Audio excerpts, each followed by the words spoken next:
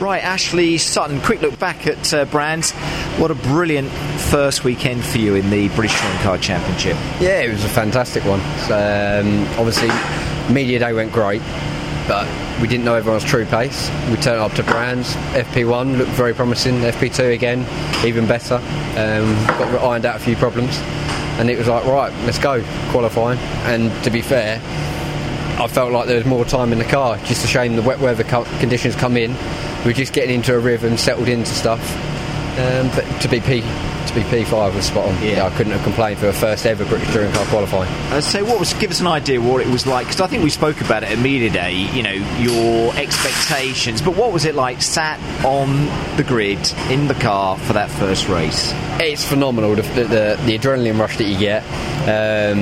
To go from being someone that's looking from the outside, looking at a British Touring Car saying I want to be doing that in a few years time, to being sat on the grid, notes rising just before the start, and then the lights go out, the buzz that you get. But as soon as you get going, you got to start out of the way and you don't stall, then it's phenomenal. But good starts, I think, and again putting that P5 into a P4 race result just outside the podium in your first ever British Touring Car race. Well, you know, I mean, a great effort from you. Yeah, obviously it was a bit surreal when you suddenly got into fourth and you know, right, Matt Neal's in front of you, who's won it X amount of times and stuff like that. But once you get off the line and you're in the zone, they're just not another car on the grid. I didn't get phased by it. It was straight away second corner, I'm putting a move in on Tordoff and on Jack. So we went from fifth to sixth, but then straight back to fourth within the one lap. So the actual racing side of it, which I feel was my strong point, no, it didn't faze me at all. And followed that up with two good races again, good solid races. Sixth in the championship as we arrive here at Donington. But you must have learned a lot that weekend, Ashley. You must have really picked up a lot about the car, learnt a lot about the car, learnt a lot about yourself, about what to do. I know it's early days, but you must have learnt a lot in those three races. Yeah, obviously media day was the first time for us. We treated it as a shakedown, and then we went and did a few laps at Brands, but to be honest, the track was busy and we only got 2 flying laps. So considering the amount of running we've actually got with the car, myself working with the guys, and the results that we've got in so far as a structure, it's spot on. I can't complain, and I can only see that it's going to go in one direction at the minute. And we've made a few adjustments and upgrades for this race, so fingers crossed that can go in the right direction as well. So you obviously had a good time here, didn't you, at Donington? I would have thought you liked this circuit. A lot of people seem to. You're looking forward to the prospects this weekend, and hopefully again building on what you achieved down at Brands a couple of weeks ago. Yeah, Brands is a fantastic track, but it's very small. Yeah, short lap, not many overtaking places, so it gets a bit argy-bargy. This offers a lot, doesn't it? Yes, this is a bit more of me. We've got a few more overtaking places, heavy braking points, so.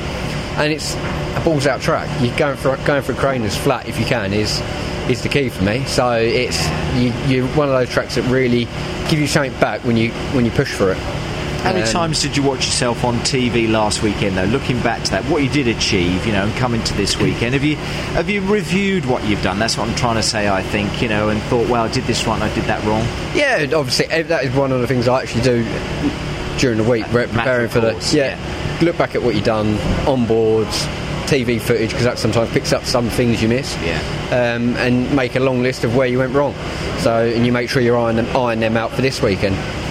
So that's what I have been doing, and the team have obviously picked up on areas that I've developed, and probably, shall we say, some bad habits. But that's part of the learning curve. So you don't ever stop learning. You do learn from your previous race. You look back over it and move on. So more of the same this weekend from a car that looks like it's definitely going in the right direction. And you're going to be pushed along by teammate Josh Cook, aren't you? Because he won't give you an easy time. But what a great little battle, because I would have thought the two of you actually are pushing each other to achieve what it is that you want to achieve this season. Yeah, like I've said in the past, Josh has been where I am. He's had his first year, he's been there and done it. He did a fantastic job winning the Jack Sears. So to have him as a teammate who's been there and done it, pushing me, is fantastic. So obviously, don't get me wrong, we're very much a team game, but when it comes down to the final lap of the race and it's between me and him, we will fight for it, but fairly. So it's good to have obviously him pushing me throughout.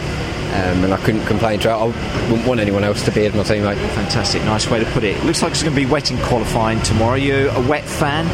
To be fair, wet's normally been quite good for us. Never done it in a touring car though. So the first time So again, it's different kettle of fish. Double the horsepower of a Clio. Yeah. Whole new experience for you then tomorrow in the wet, isn't it? And I'm kind of hoping it is wet, so we can get it under our belt and say, right, this is what it's like.